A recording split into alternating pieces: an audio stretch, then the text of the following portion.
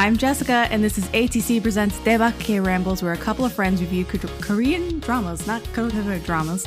And I have a repeat guest with me today. I have Caitlin from No Sleep for Dramas. I am very tongue-tied tonight. But Caitlin, I hope you are not, and thank you so much for returning on this podcast for this chaotic rambles, another one. How are you? How you been? I'm good. I'm excited to talk about this drama. No kidding, bro.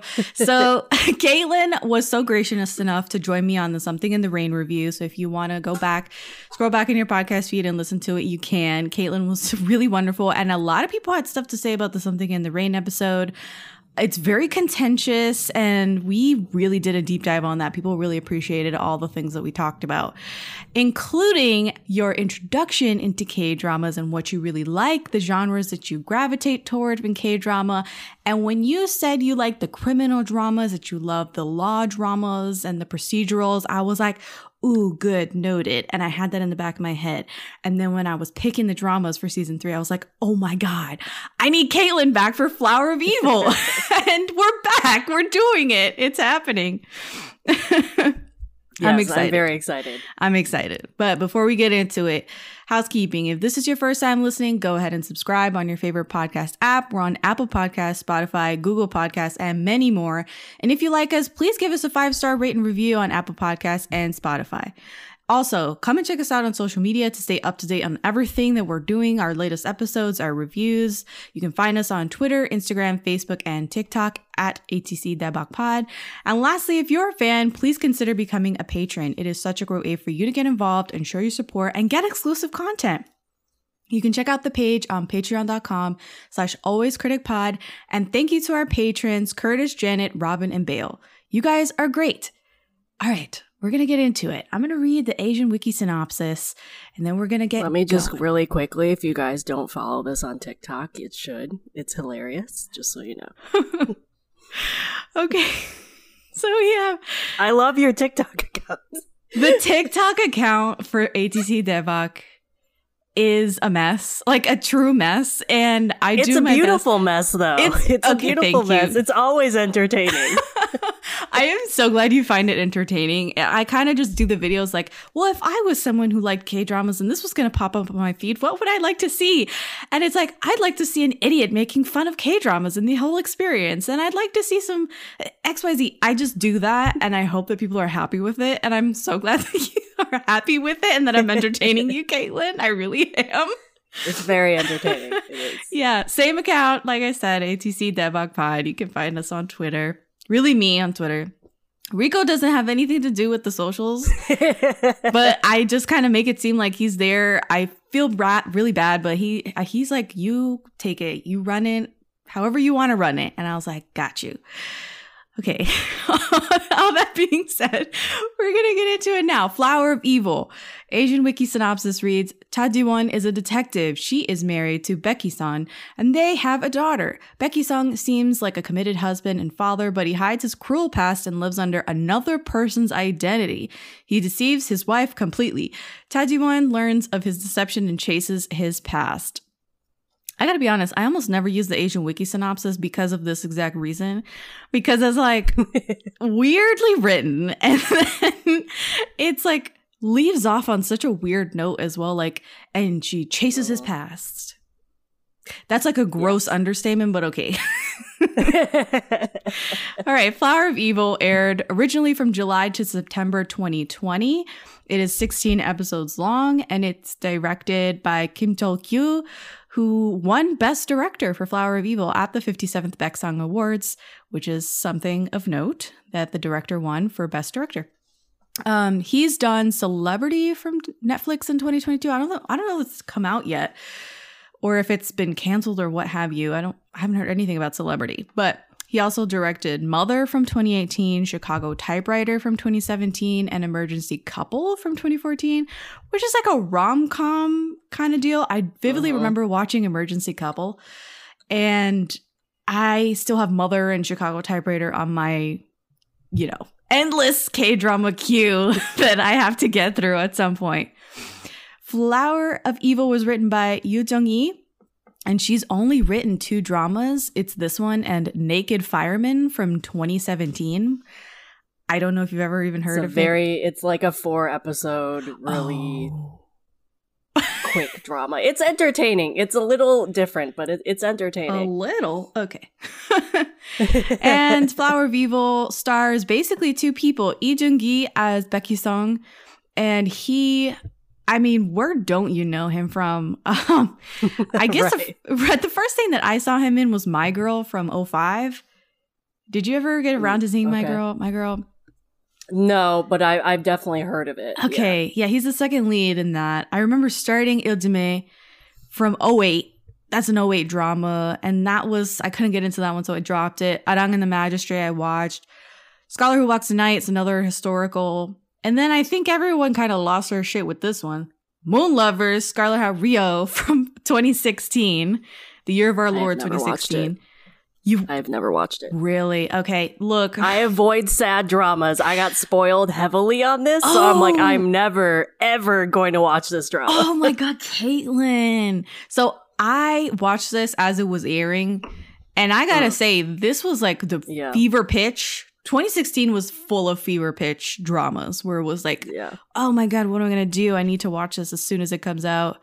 I have no chill. This drama also aired in the time period that I had no access to dramas. So like by the time I gained access again, it had already finished airing and was spoiled heavily and whatever. So I just was like, I'm not even going to try and watch it. Yeah, I would say that was... with the death of drama fever, you can't really find it anywhere anyway. That's what I was going to say next. I was like, Drama Fever was the platform that I watched it on. Mm-hmm. And Drama Fever died not long after that. So, yeah, Moon Lovers was a casualty. No one can find Moon Lovers anywhere nowadays. As soon as it comes back on streaming, the people are going to freak out because I think the people who have heard of it and the hype of it is unreal. At this point, it's legendary. Yeah. I'm really curious to watch this Chinese drama it's based off of. Me too. I've never watched it, but Vicky has it, and I'm really more curious to check that one out just to see. You know what? I never pressed play on that. This is a huge segue because as soon as we hit Moon Lovers, we had to pause. So I really want to watch that one too, the original Scarlet Heart. But as soon as I saw the thumbnail and it was that time in Chinese history where they were like shaving their heads, right? Yeah. And they had the long braid. And I was like, I don't think I can swing that. I literally was like, I don't know if I can swing that. Just how some people can't swing the saguks with like the buns and the hanbok and stuff.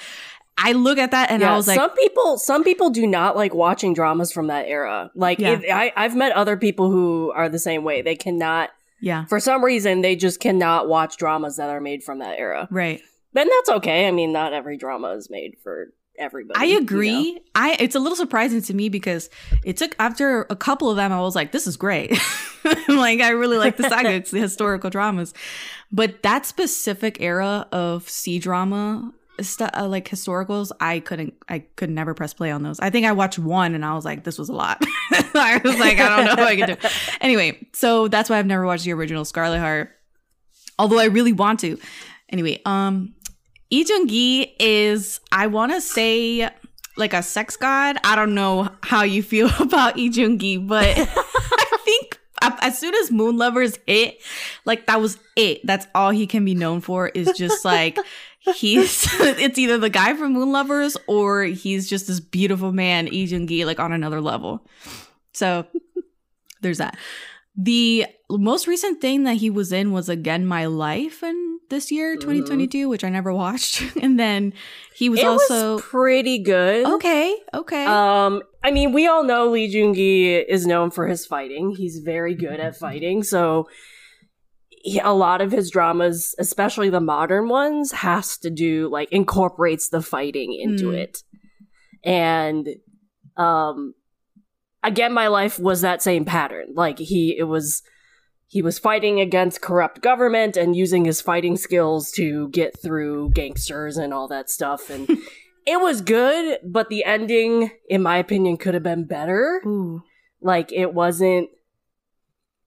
kind of was a cop-out, in my opinion, by the end. Like, because it was clearly setting up for a season 2 if it wanted to do one. So it wasn't bad. It was definitely entertaining. It just, in my opinion, could have been better. Gotcha. But I actually saw him, if I can remember the movie. I think the first time I saw him was in a movie, The King and the Clown, which is extreme. Like it's kind of the movie that put him on the map. It's from like 2005, I want to say, if I remember. Yeah, 2005, according to my drama list.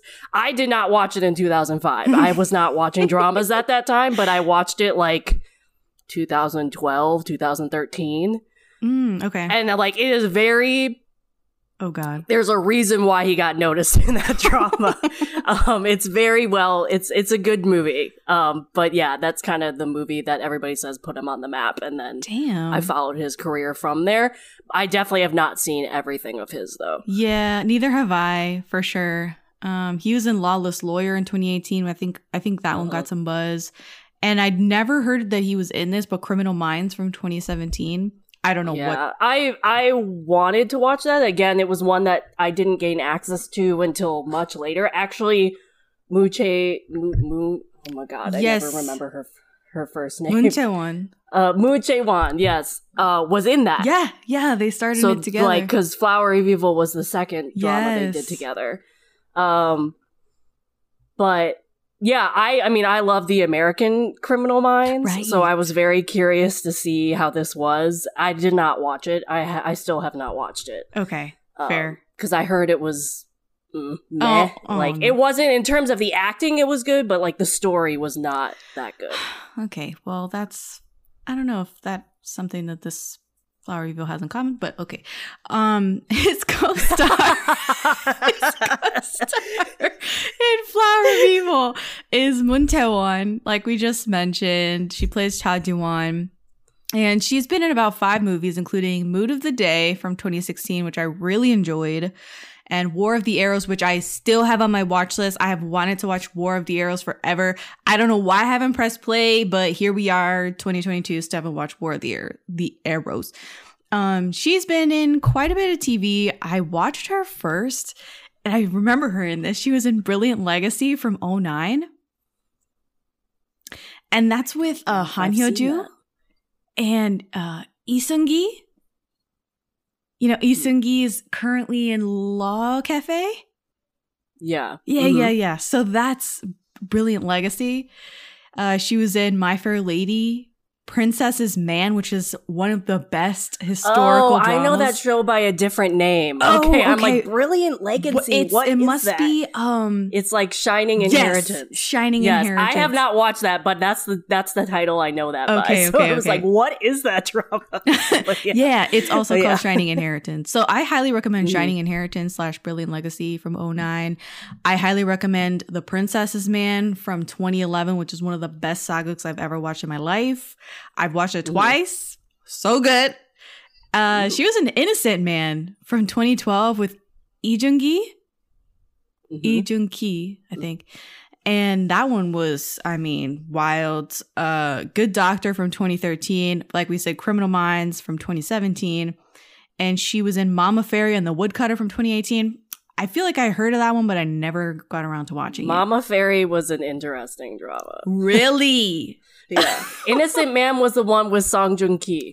Yes. Yeah, that was that one. That was my first drama with her. Okay. I actually want to rewatch that at some point because I don't remember a lot of it. I don't remember. I just remember being like really dramatic. You know what I'm saying? Yes, I remember it being very dramatic. Super dramatic. And I definitely remember some of the dramatic scenes, but overall I don't remember a lot of it. Yeah.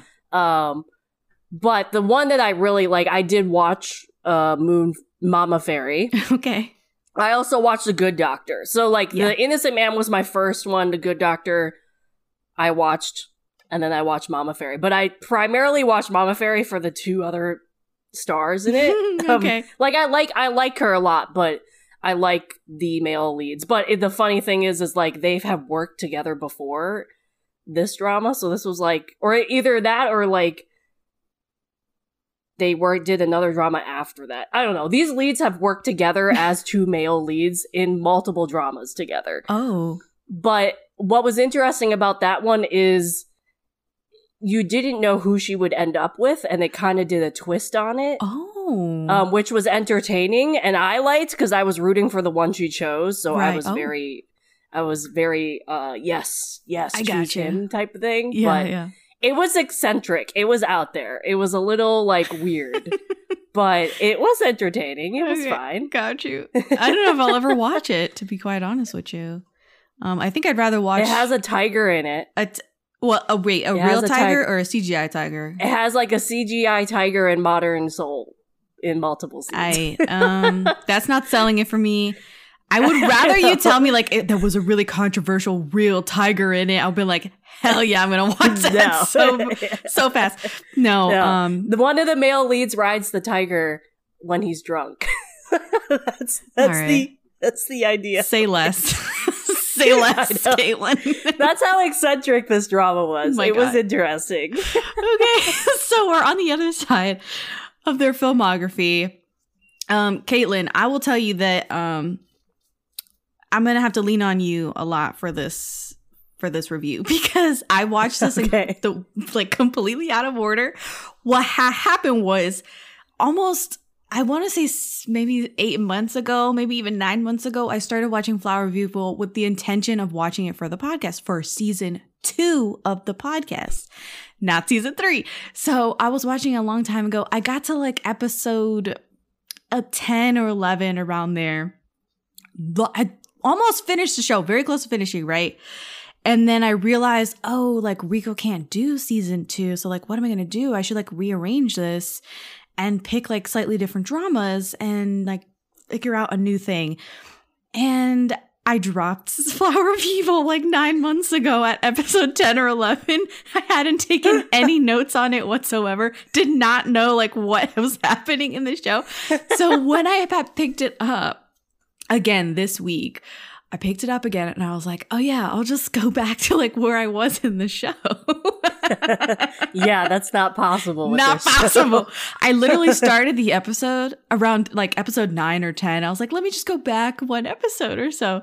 I was like, I can't do this. I got to go back a further episode. So I started episode 8, halfway through the show, and I was still lost. Super lost. So I had to go to Drama Beans and read what I had missed. I was taking notes and it was taking me so long to read the synopses because I was lacking so much comprehension. I was like, who are these characters?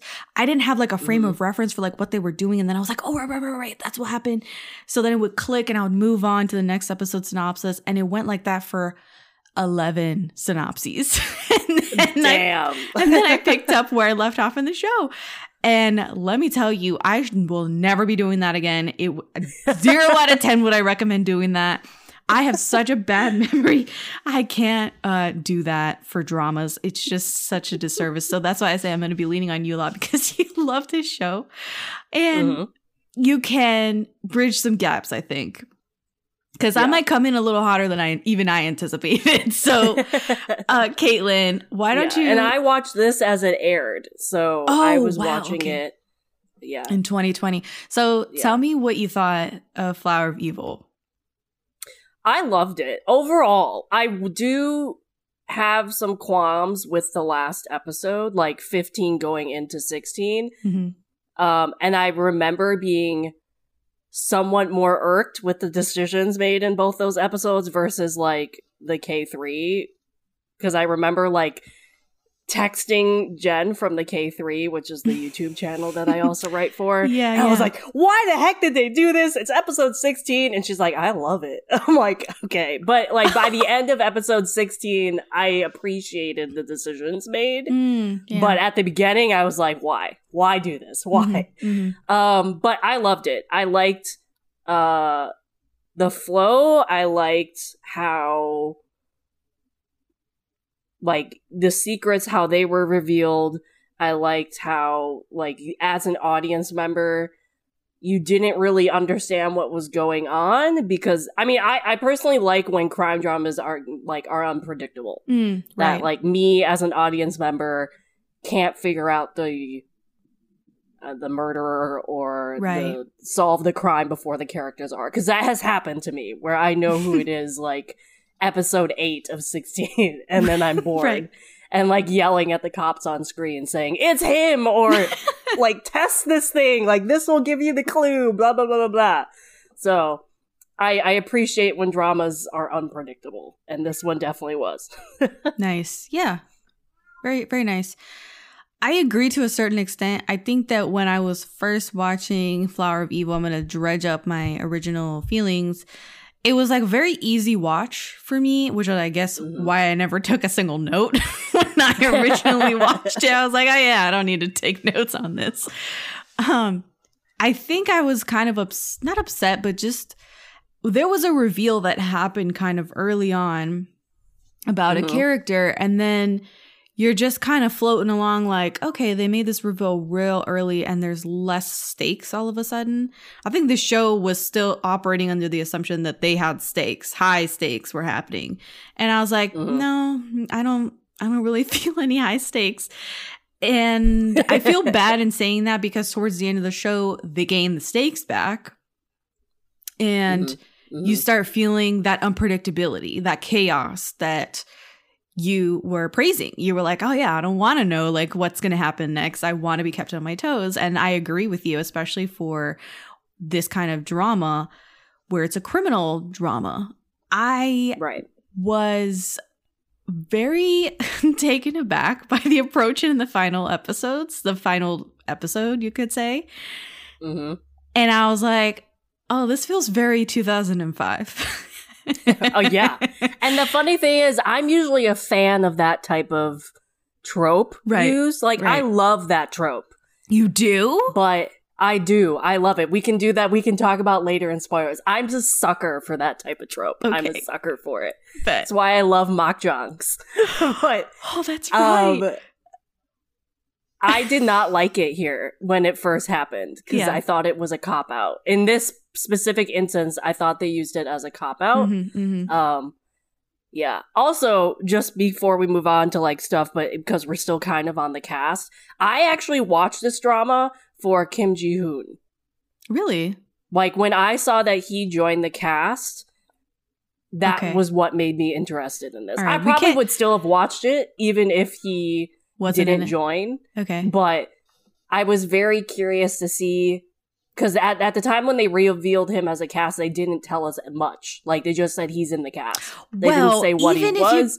Look, even if you go to the Asian Wiki right now and look at the cast list for Flower of Evil, Kim Ji-hoon is way down there. They do not say who his character is. They're just I remember my drama list, like, didn't even have him, like, they had him as a guest, like, for the longest time. Until they started, like, airing it and realizing, because, I mean, obviously, most of those websites are, like, community-based. So people didn't know because the information wasn't out there type thing.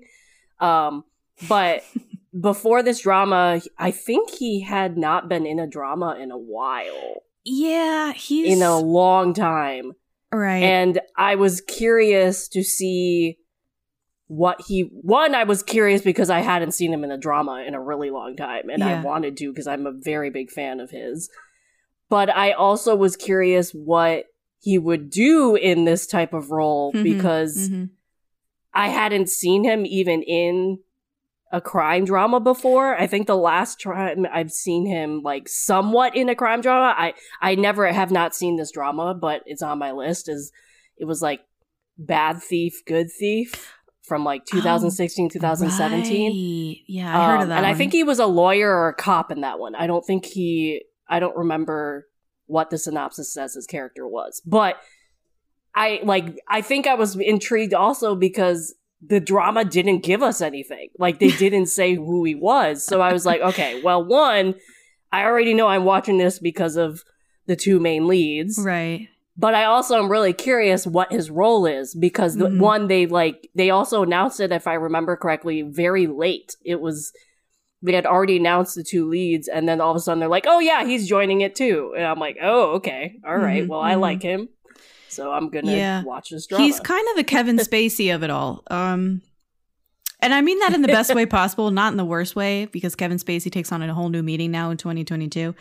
But back in the day, he was like the pinch hitter for a lot of thriller movies, considering he was the pinch hitter and secret cast member of Seven. And it was the same way for, oh my God, what's that? The Usual Suspects, where he was like a main player, but then, you know, obviously there's a twist at the end of The Usual Suspects. And Kevin Spacey, like, you would never think that Kim Ji-yoon would give off a Kevin Spacey vibe. No. But we could talk about it later on in spoilers. He did fantastic. He was fantastic. Oh, he was my favorite. He was definitely like a highlight of this drama for me. Yeah, I also love the fact because people noticed him too.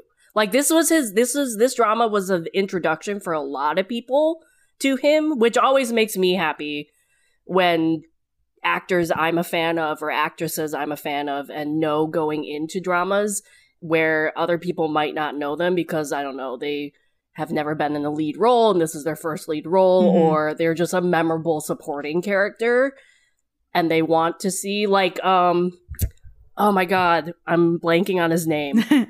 The lawyer from Extraordinary Attorney, the boss guy. Oh, yeah. I feel like his last name is Kang. Yeah, but he's been in, he's one of those supporting characters that have been in everything. He's that guy. You're like, oh, it's that guy from that drama. And you never remember his name. He got a lot of hype with that. And like, people were like, oh man, like, I know he's been in a lot of dramas, but I've never really noticed him. He got a lot more traction with that. And I always liked that when it happens. Kang Ki-young? Yeah. Yeah. I loved him before Attorney Woo. Yeah. I like when that type of thing happens, and I think Flower Evil, this was kind of Kim Ji-hoon's this was the Ji-hoon Attorney Woo's Ji-hoon for him. I think a lot of people, I just remember on Twitter a lot of people like, who is this guy?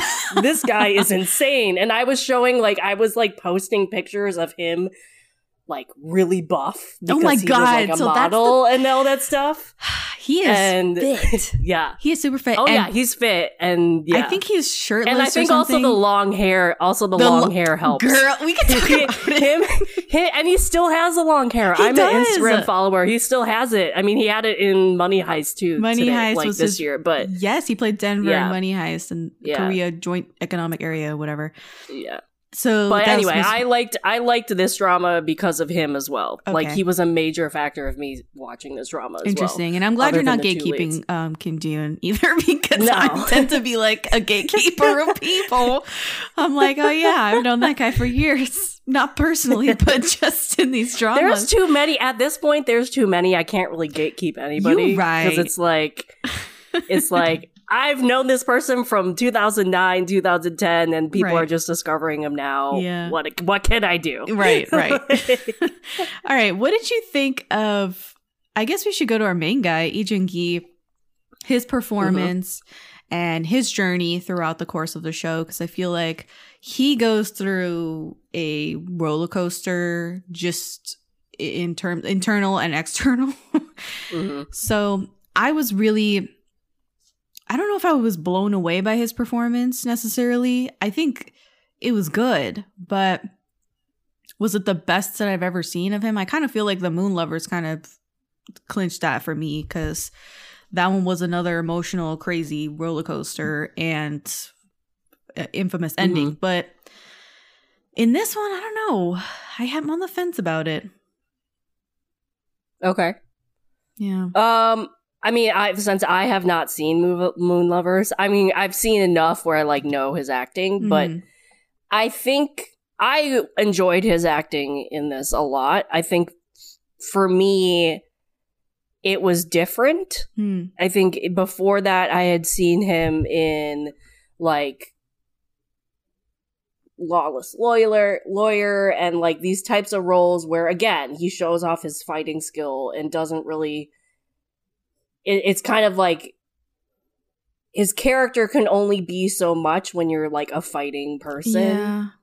And so I think Flower of Evil kind of showed his range that he could do in terms of being like is he potentially an evil character? Is he not? And him being able to play around with that, being a family man and showing off that side of him and that character. I think what I loved about this was, like, on one hand, the character was, like, cold and not emotional and kind of distant, but then he also, like, a really creepy, distant type of way. And then he also was, like, the loving father. But I think what he did so well was, like, even when he was playing, like, the loving father and doting husband part of his character, it still somewhat came off as creepy sometimes, because you never really knew if he was actually the bad guy, or if he was a killer, or if he, like, was going crazy. Like, you did not know. Right. And I think I had never seen him do that type of character, and I think that expanded his range and showed people what more than he could do. Because, I mean, I think what it comes down to is I have not seen a lot of his movies. He might have shown this some more in movie roles, but in terms of dramas that I've seen of him, it was all, like, fighting, kick ass, bring down the patriarchy, bring down everything like that. So I like the fact that this was more a rounded character for him. Yeah, he's definitely been Iljime for almost his entire career. Iljime is basically like a not Peter Pan, Robin Hood, like a Robin Hood kind of character. Yeah. And he's very cocky and confident and, like you said, a fighter. He's got this persona like about him. Like that scene where he was staring at himself in the mirror and, like, had those cards of, this is what happy looks like. That was creepy. Like, I thought he did that very well. So here's my thing about it, is that he is, I want to say, mid-30s, late 30s, I think, in this show. He's supposed to be in playing. The show. Like, the character is 40. I mean, the actor he's 40. Yeah, but, so he's playing like a late 30s, almost 40. Yeah, I think he's in the show. Yeah, I think he's around the same age in terms of character. I don't think this is much of a spoiler, but he's been married for 10 years, I think. Yeah, and I think so. It's not that he's how do I put this? It's not that he's watching these videos of how to express emotions, is that he's doing it still to this day after 10 years of marriage, still studying emotion. It just feels really belated. Like, why would he still be doing this? He hasn't had this lesson before. Is this a refresher on how to be sad or how to be happy? So that was, like, my nitpick, I guess, is that I was like, okay, cool. He's very creepy here. But timeline wise, this doesn't make sense to me.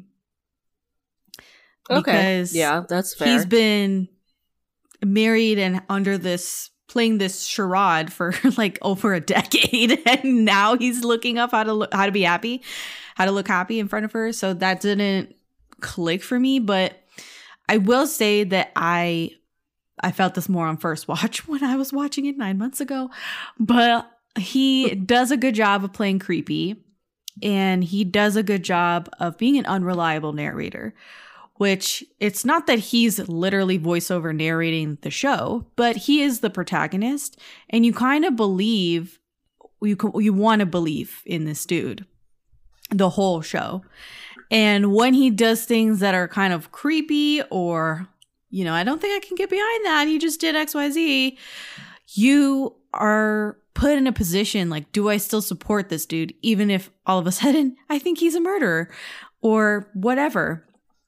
So I think it's kind of challenging the audience a lot of the time for their own perception. Like, why are you rooting for this guy? He's very shady. He's doing this. He doesn't know how to be happy. He doesn't know how to express sadness. He's faking it or whatever. Mm-hmm. So I think it is kind of playing up the audience sympathies, and especially for this actor who is quite beloved at this point, 4 years removed from Moon Lovers. people want to see Lee Joon-gi and they want to root for him. And they have this really interesting, beefy character that he's sinking his teeth into. And again, very unreliable. You don't know who to trust. And I think that kind of brings me to Moon Chae-won's character. I really like her, usually. I think when I was watching it 9 months ago, I didn't think that she was annoying. Now, when I finished the show, I was like, man, she was kind of annoying. What did you think of Moon Chae-won? Again, I had not seen her in a lot before this, so this was a different character for me. Because, again, before, the only thing I really had seen her in was that tiger one I was just describing. I can't remember what it's called though. Mama Fairy and the Woodcutter. Yeah, Mama Fairy. That was really that was the drama that was kind of fresh in my mind for that. So again, I appreciated the fact that this was a different character that I had never seen her in. I appreciated that it was a character that seemed to meld well with Lee Joon-gi. I think they had very good chemistry and played off well. I will say though, I think why, I thought the writers sort of did it in her perspective in terms of making Lee Joon-gi the audience, what you were just saying, the audience not really trusting the guy, not knowing. I remember thinking, oh, they're kind of writing it from her perspective. She doesn't know whether to trust him. She's starting to notice his facade crumble a little bit, that type of thing, whereas the audience are noticing the same thing. I don't remember that I found her annoying. I kind of I like that she was a badass cop, but I'm also very partial for female cops. So, I love when female cops, and I also think I liked her in terms of she was a wife, she was a mother, she kind of had it all and could do it all. Yeah, she's super mom. Yeah, super mom, and I liked seeing the turmoil within herself of her realizing that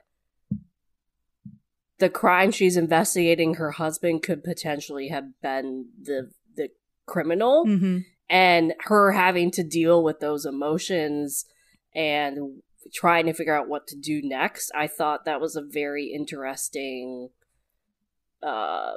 dilemma to have. And to try to figure out. I agree. I could see why you thought she was annoying. I mean, I wouldn't say. I think I did find her annoying in some certain scenes and some, especially if her reaction to something. But I think overall, I didn't end up finding her annoying. I think it had to do with towards the later episodes. She's crying a lot, and she doesn't. She is. I think I have an issue when people, this is very specific, but you have these beautiful people and they start crying and they look great crying, fine. She looks like she's not even crying. She cries without moving her face. And it's kind of I don't know how many actors can do this where they just cry with a straight face. And she is one of those actresses that can just, a lot of tears, a lot of waterworks. She's not moving a muscle. She looks very angelic and serene. And that sort of thing really bothers me.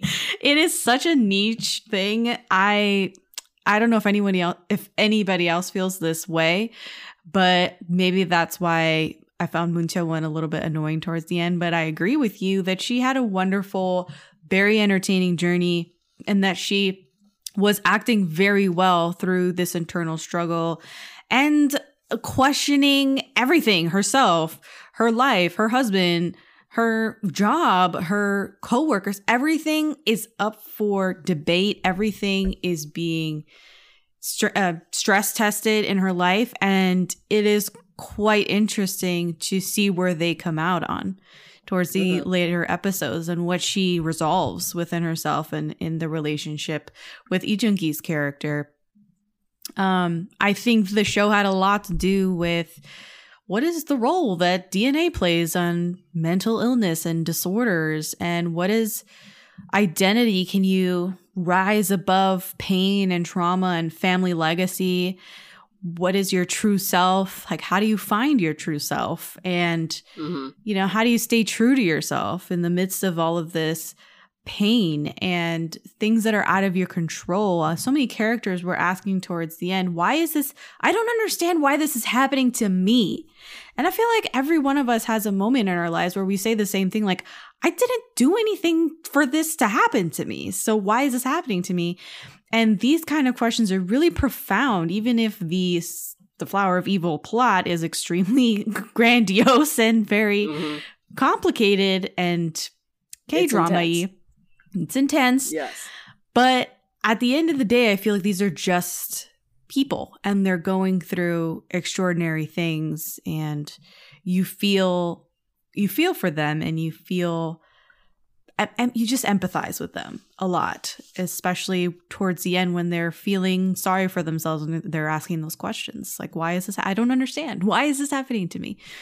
And I feel like these are all really important things to discuss and talk about, and have these themes crop up in a K-drama that is really kind of a melodrama. I kind of didn't find it so much a criminal drama as much as it was like a traditional K-drama melodrama. Oh yeah, I mean, a huge part of this drama was about their relationship and how they were going to weather this humongous conflict between the two of them, essentially. Yeah. And what was going to play out. I mean, yes, it was a crime drama, but yes, I totally agree. It was a very much of a melodrama, somewhat romantic drama at the same time. Yes. Last thing I want to mention is, like, what did you think of the kid, their child? I thought she was adorable. I thought she was adorable. Isn't she the cutest thing you've ever seen? Yes. Oh my god. Lee Jung-gi with a child actor and bouncing off who's supposed to be his daughter in the drama is probably the most adorable thing. Like, you're just like, my ovaries are gonna explode, that kind of thing. Like, I didn't know I needed this, but apparently I do need this. And it is really something to see. I think that more dramas should employ child actors, and you know, we've had some good ones on the show that we've covered for Daebak, like Pilgu from When the Camellia Blooms is like a really good child actor. You're like, oh my god, I love this kid. I feel so bad for him. And just like in the grand tradition of like wonderful child actors in K-dramas, this little girl did really well as well. I think she was a good addition. Yeah. And a whole new like level to their relationship as well, that I almost feel like towards the end she's kind of taken out of the equation. She is. And we can talk about that some more, but in the spoiler section. But I'm going to go ahead and ask you, what would you rate Flower of Evil out of 5 soju bottles? I would say 4.5. Okay, wow. Because again, the end of 15, start of 16 threw me for a loop and like really affected my watching, but I grew used to it by the end of the show, but I think that really affected my rating for this drama. So I would say 4.5. Yeah. I think I would give it a 3.5, maybe 4 on a good day. I am still really close to the drama. I'm not that far removed from it. Maybe in a week it'll be a 3. Maybe in a week it'll be 4.5. I don't know. But right now I'm just kind of sitting in the middle. It was entertaining for sure. Would I watch it again? I don't think so.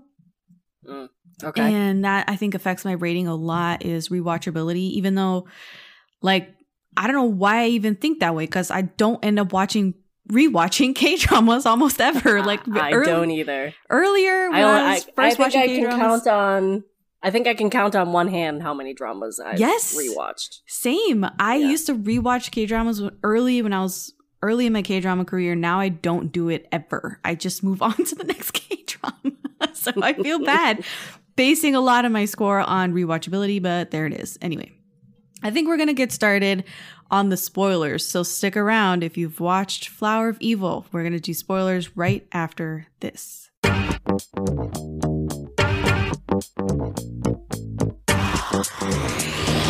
Hey, you want to come in? All right, we're on the other side of spoilers. So, Caitlin, where do you want to start for spoilers? I think you kept alluding to like episode 15, 16 and the ending. So I don't mind starting at the end and like kind of working our way back through the drama. What had happened was in episode 15, we get head trauma. He gets shot. And Lee Joon-gi's character has amnesia. Yes. That he basically wakes up after a month of being in a coma. And he is in a frame of mind in 2005. He thinks it's 2005.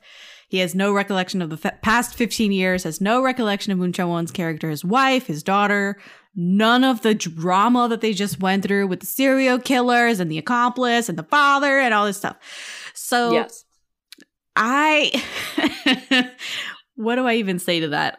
It was 2005, like I said before we broke for spoilers. Did I think they were going to do amnesia in the show? No. If you had interviewed me at the end of episode 14, I would have been like, what do you mean they're going to do amnesia? They would never do that. No, they did it. And they stuck it. Like they kept with it. It wasn't like, oh, I don't even know. Like he's faking it he's or faking something. It. Yeah. Yes, because he can fake so many things. He did not fake his amnesia. Right. It was real. What did you think of it? Where did you land at the end? You said you kind of were in a place of acceptance in the final sequence. I was so mad when it happened. I like remember vividly being like, "Oh, come on, show." I literally said that. Because I mean, and I usually, as I said earlier, I usually love this trope. I love when they stick amnesia into dramas. I find it either hilarious or I'm like, yes, more amnesia. Like, I love Makjang's where there's like 6 characters that have amnesia in the 100 episodes. Like, I usually love it, but I remember absolutely hating this decision to put this in here. Because I don't know if I would have had an issue with it if it happened earlier, like episode 13 or 14, but I think I was a little angry because it happened going into episode 16. So I was like, how are they going to end this drama when he has amnesia? Like, is he just going to have amnesia and that's going to be the end? Like, I didn't understand. So I think what I really was mad about was like the placement of the amnesia. And like, because I felt like, well, it's a cop-out. They don't know what else to do because they've kind of wrapped up everything to an extent. Right. By the end of 15. And so instead of showing this happy family, they're going to put one last twist into it and whatever. So I remember hating that decision. But then by the end, like, we did get that reunion, like the really cute scene where he was at his daughter's school. Okay, so I'll jump in here. I thought that I was stunned, and then I thought it was extremely cheap of them to have him have amnesia. And then they kept reiterating his diagnosis was perfectly normal. He should be healed up. He should be awake by now. He shouldn't be in a coma and all this stuff. He wakes up 15 years gone for some reason. There was no sign of brain trauma, no sign that he would have amnesia, no reason for it. He just woke up 15 years in the past. And I think a lot of if you can say that the amnesia was sold to me, was that a lot of characters were saying that they couldn't quite wrap their head around his personality now, and how it seemed like he was a different but the same, kind of a meshing between his old personality, and when I say old, I just mean his teenage personality, and then who he came to be towards the end of the fiasco is all I can say, because he was very emotional, manic, you could almost say, and in love with his wife, like ultimately accepted that he had feelings for his wife, was deeply in love with her, and wanted to fix the situation and come out on top. Now he's kind of devoid of all the feelings toward his wife, but is still kind of back in those old rhythms of antisocial personality disorder,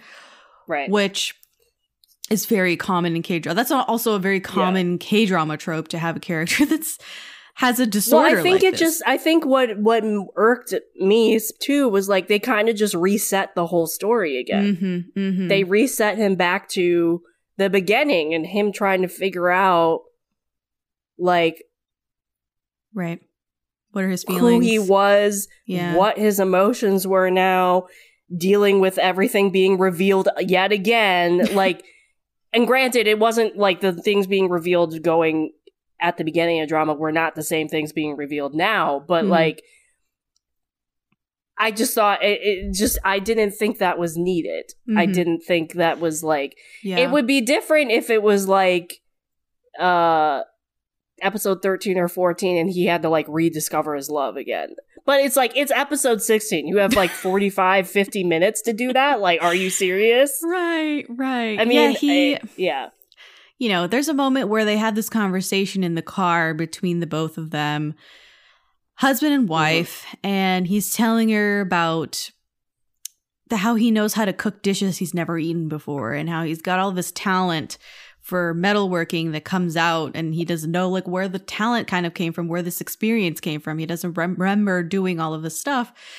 And he admits that he's this master manipulator and he knows what she wants to hear, even though he doesn't really know her. And it's kind of interesting to see him work his magic. I kind of wanted him to say that he's still faking it, but at the end, he wasn't like faking the crying in the car, the waterworks, this whole like emotional display. Like that was real. Right. And I think that's what made like this whole concept of him relearning his emotions too, when going back to, this was a more well-rounded role for Lee Joon-gi to play. Like, I don't remember any of his previous roles. Like he cried in previous roles and whatever, but like, being this emotional and this distraught and this kind of manic in certain scenes overall, I had never seen him act like that before. So I think that was another reason why I loved his performance in this drama. Well, I did like that scene, and especially because you're talking about he doesn't remember this 15-year journey, this emotional journey that he's been on, and he doesn't have the memories to back this up.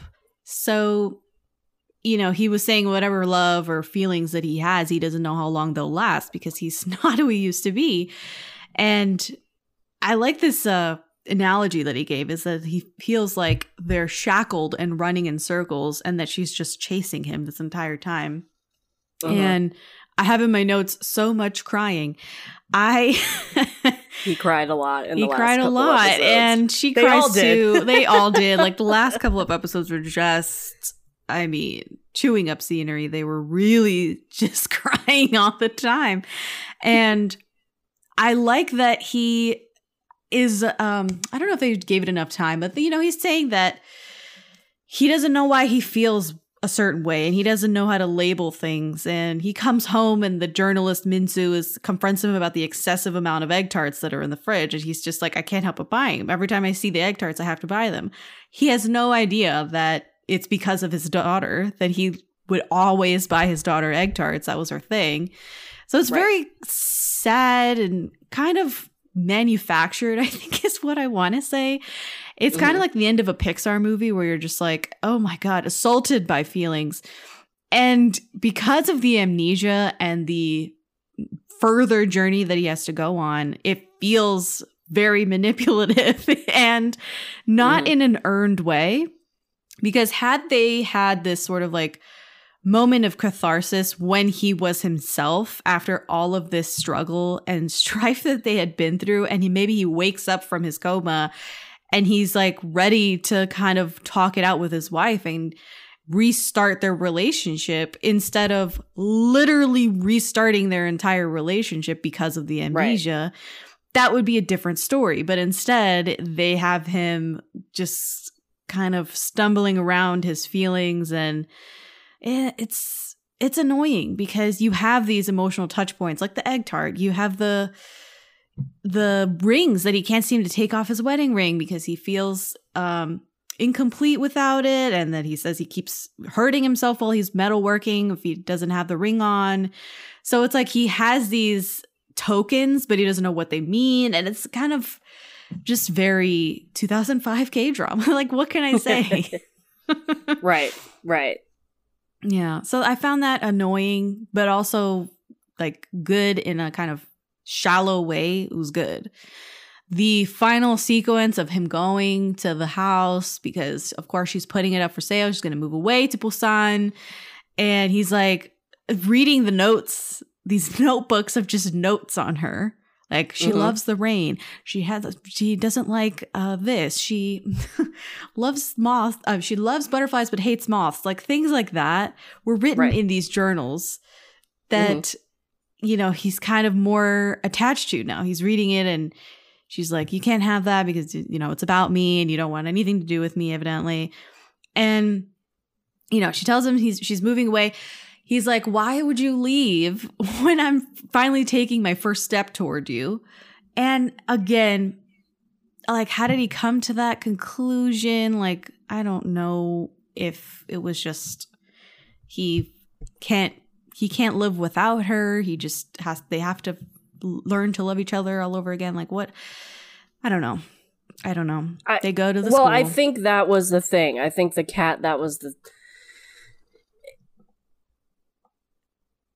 I think he couldn't figure out who he really wanted to be or who he was and what he had dealt with, not only within the last 15 years that he lost, but within the last year or so, however long the drama actually takes place, without her being there. Like, she was a very big reason on helping him find his memories again, find whether that was good or bad. And so he needed her there. He needed some type of anchor, and that she was the anchor. Yeah, that's a great point. That she was this steady presence in his life for 15 years, and she basically taught him everything that he needed to know about emotions in life and living to the fullest and appreciating the little things in life. And I kind of think you're right that he kind of just goes back to her and he's like, I think I need you. I think I'm curious now about that guy that is missing, like that guy that I used to be. We should find him together, I think is what he tells her, which is a nice thought. I don't know. I'm still like really upset, I guess, about the amnesia. Again, it was not my favorite decision either. It was a cop-out. It was something that the writers, in my opinion, it was something that the writers basically did not know what to do with episode 16. So they wanted to create one final twist in order to I know. Like, keep people invested, even though it was the last episode. Right. Yeah, I also did not like the decision, but yeah. All right. Well, we might circle back to the ending, but I feel like we kind of talked about the amnesia enough. Episode 1 was a good episode because it ends with him kidnapping the journalist, Moojin. Which is when people were like, oh my God, what? Lee Jung-gi is the kidnapper and he's very creepy and he's got the serial killer plastic on the ground and he's saying really creepy things and you're just like, oh my God, what does he have to do with the serial killer case and Yeonju? And it's just very sus. Like, he's just so sus in episode 1. Yeah. But episode 1 also has these moments between him and his wife where you're like, oh my God, they're so in love. Yeah. And that's something else that I don't think we should just gloss over, is that utopia that he built for their family is just that, like a utopia. You kind of get the sense that something's wrong, even though you see that everything is right. And, you know, they're seen making out and having sex in the morning, things like that. The coworkers that she comes in contact with that day are like, you guys are still in the honeymoon period and it's been like 10 years since you've been married. Isn't that crazy? That's so weird. And she's like, ha ha ha, is my life great? And you're like, girl, what is there's something wrong here, because after 10 years of marriage, a lot of stuff is going to start to fade, and sort of that high of the honeymoon period should be well and worn by now. And so I think that it's kind of interesting from a K-drama perspective to see a 10-year marriage and see it going really well and realize that it's not right. Because usually K-dramas end at the marriage, like when they at the wedding they start their life together officially, and you don't see this 10 years down the line or 15 years down the line what the couple looks like. And here we see them 10 years in and all hell's about to break loose in their lives. So I think it is a little bit kind of subverting expectations. And then throughout the show, we see flashbacks of their courtship and really her kind of chasing him and being very proactive about her feelings and kind of confronting him about his feelings a lot of the time. She's the one that I think confesses to him. It's about like gender reversals for a lot of the tropes in K-drama. So very interesting writing, especially for their relationship, I would say. Right. And I think also it's like, going back to the example of him looking in the mirror and practicing, like, I imagined he had been doing that for 10 years to keep up the facade, to keep up this happy marriage. Like, he had to work, and he had to work for 10 years to keep that up. I like that So angle. I think, as you said, like, it's creepy in a way because it's so perfect, and that's kind of of his doing. Like, he wanted to make it as perfect as possible, so his wife, who's a cop, could not see potentially what could, like, between the lines. Like, she had no idea if there was something there or not. So when it starts to crumble, when she starts to investigate this case, there's only so much, like, you can do and how long you can keep that up. And I think that's why it started 10 years into their marriage, because something was going to break at some point, and that was just the catalyst. But that brought on a sense of creepiness for the entire show, because, again, he had to keep that up for 10 years. Right. The kids. Oh, so let's talk about the, I guess, portrayal of antisocial personality disorder, especially when it pertains to his childhood and the flashbacks that we see of him in his hometown, and how the townspeople thought he was possessed because they just had no frame of reference for his condition. Also, the kid that played him, the actor, I remember the first time seeing him on screen, I was like, is that him? Like, he looks so much like him at a younger age. Yeah, he has very angular features, just like Lee Jun-gi. And that kid looked very similar to Lee Jun-gi. I will admit that. Yeah. Sometimes they find such good casting with the younger and older counterparts in these things. I agree. Yeah, so this town was awful. Just straight up terrible. They were like kidnapping him to do exorcisms on him every few days or something. It was absolutely wild.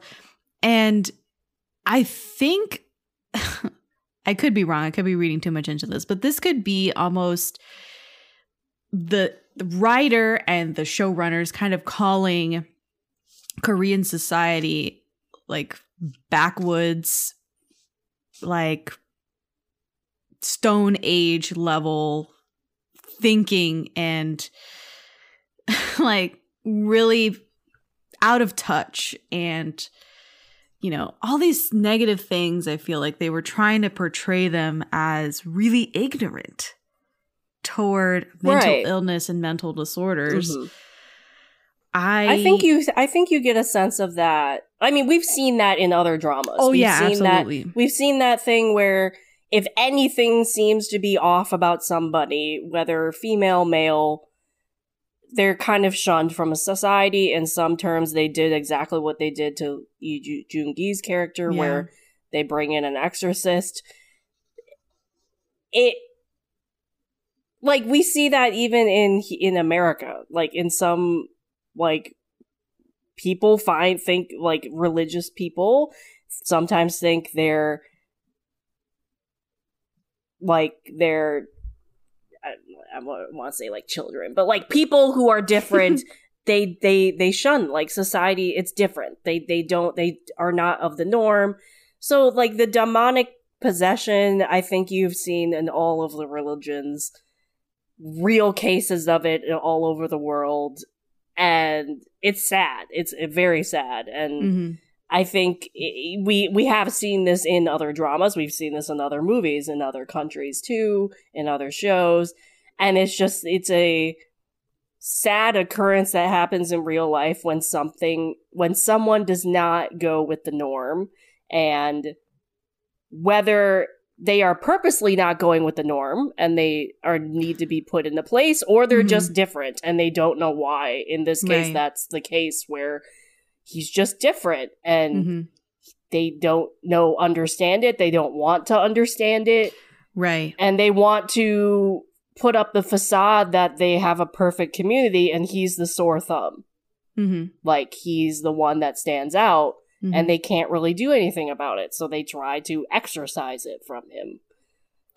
It's quite maddening, I think, especially for the audience, because obviously we can't do anything but watch this mayhem happen and this great injustice happen to this kid, and see how it kind of wrecks him in the flashbacks, where to the point where he's like, maybe I am possessed, and he thinks that maybe he is a monster, and he starts seeing his father as this crazy apparition and just hallucinates his father, or I don't know if it's a delusion at that point. It's just crazy how it's the townsfolk that kind of drive him further into, like, just being really messed up. And perhaps he was kind of a very passive, antisocial person with the disorder, and then he kind of got worse maybe after this terrible exorcisms every 3 days. I mean, who's to say? I think it would have wrecked with even a perfectly sane person. So it is very sad to see how it was the people around him that kind of drove him to the edge, and to make that decision to take the blame for the death of the foreman and things like that. He was like, why would they believe us when we say that it was in self-defense or something, that my sister did this in self-defense? They would never believe us. Our father is a known serial killer, and they think I'm possessed. Yeah. Why would they? Because I think the big thing was, like, I think there was a lot of things going against him, even if it was just him being antisocial and him being weird. That was enough for this, but then you add on the family history and the known serial killer, so then they automatically think, well, he must have inherited it. So he's going to be a bad apple too, like, it doesn't fall far from the tree type thing. And again, we see this type of thing in other dramas, especially when if, like, a parent or, like, you're related to something bad, you end up going to be bad. It's a common crime trope. But that, I think the reason why it's common is because it's compelling. Like, you always root for the guy to not be like the father, to not be like how society views him. Right. And so, the cards were already stacked against him, and it was just made worse by just a natural personality that he was born with. Right. And I gotta be honest, thinking about it from a Western perspective, I would never in a million years think that a serial killer's son or daughter would also turn out to be a serial killer. That makes no sense in my mind. And in fact, I guess the algorithm on TikTok, like, knew that I was watching Flower of Evil, and I was maybe talking about serial killers a little bit and out loud. And so it brought up this video of this serial killer's daughter, and she was like, I'm the daughter of a serial killer, so-and-so, and I'm gonna read this letter that my father sent me from jail because he's currently serving, like, I don't know how many life sentences for his killings. And it was this, like, wild letter that she read aloud saying that he was innocent, saying like that she was a whore because he found this photo of her on her wedding day. Obviously, he was in the penitentiary. He couldn't go. She never invited him, never told him anything. And she got this crazy letter from her dad, like just kind of berating her and very manic. And I found that so interesting to see this person kind of open up on social media of all places about this crazy experience that she had and how it affects her and how she's kind of like a life coach or something now. And I was like, that is a really tough job to kind of coach people through very similar circumstances as her own. And again, not that every person who is the son or daughter of a murderer is going to be a life coach later on in their lives. But, you know, it is just interesting to see that the siblings in this are really just fucked because of the serial killer that they had for a father. And at the end of the show, they're both like, we don't really know who we are. Like, we don't know who our true selves are. So we should find out. Like, we should find out who we really are, what we want to do, what makes us happy, and just stick with that and forget all the rest of it, move past this. And I was like, damn, after 20 years, now they're finally going to get started on forgiving themselves and letting go of all of this trauma that has haunted them for all this time.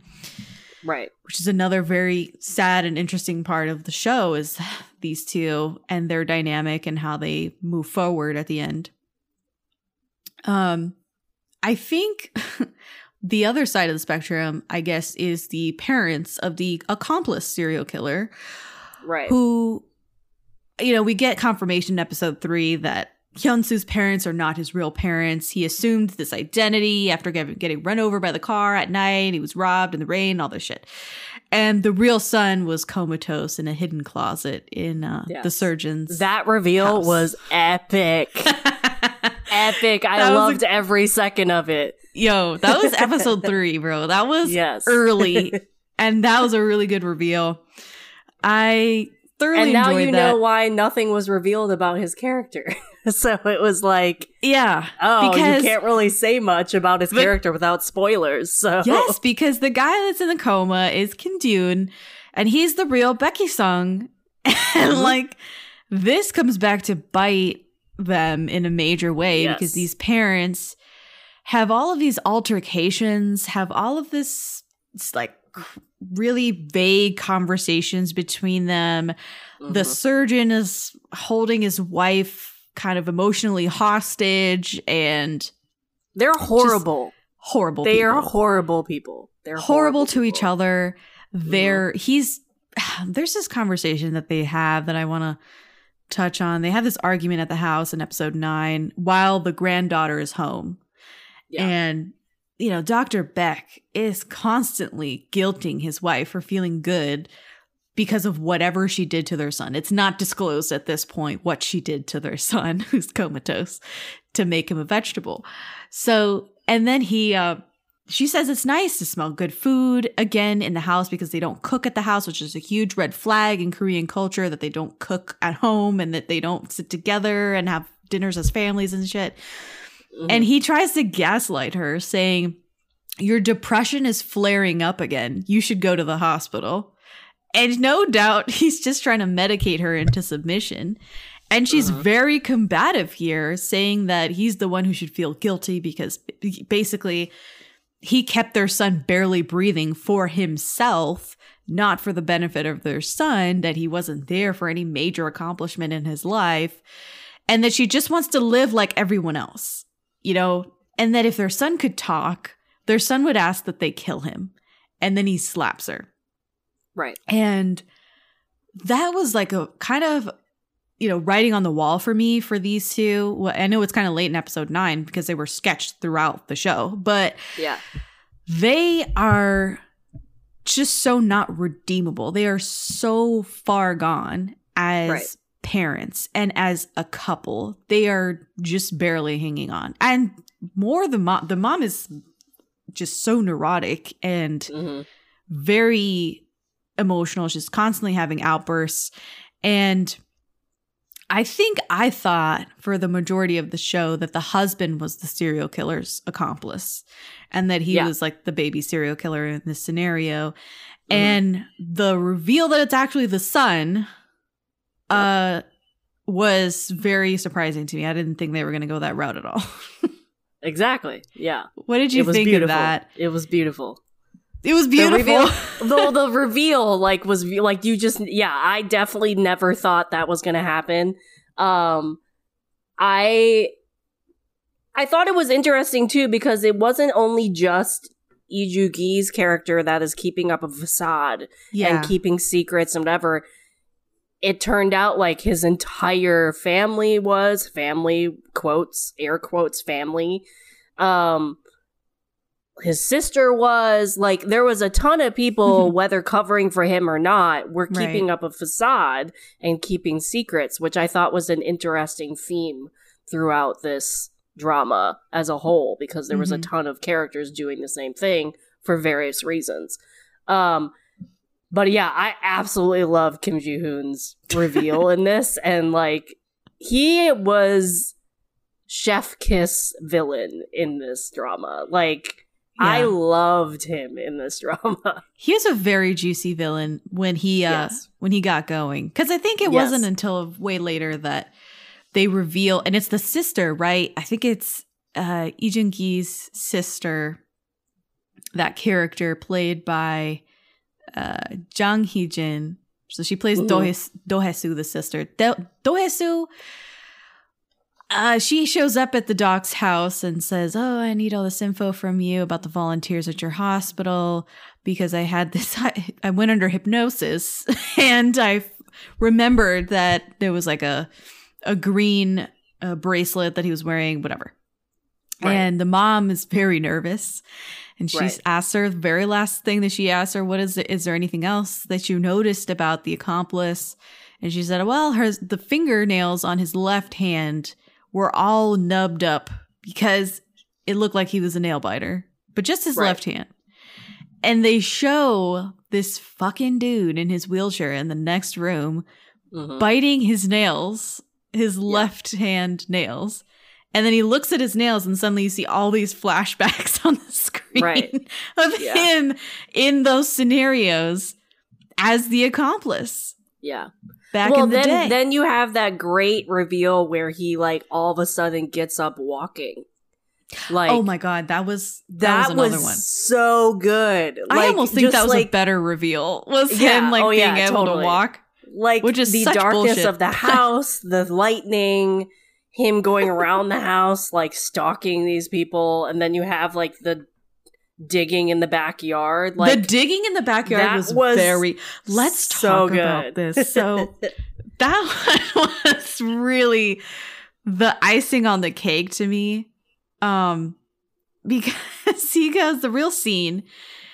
This is episode 12, I think. The rainy night of him trying to bury Hyun-soo in the front yard or backyard or something after he ran him over. The mom has just found his box of souvenirs. Right. With all of these nails lined up in perfect rows. Yep. And she found it under his mattress. You're joking, right? Like, there's not a better place that he would hide that. It was just under his mattress like a fucking porn stash. And then she walks outside carrying the murder weapon that she found in the souvenir box, sees him burying some body in the backyard, and he's just like, hey, you weren't supposed to be home. Right. Like, period. Yeah. Like, no explanation. Yeah. And he's another guy that played creepy really well. Like, just really well. And again, it was a character I had never seen Kim Ji-hoon play. Never seen this side of his acting. Yeah. Which was awesome. Because, again, I had issues with it. It was another role that, like, kind of, again, showed range, showed a different side.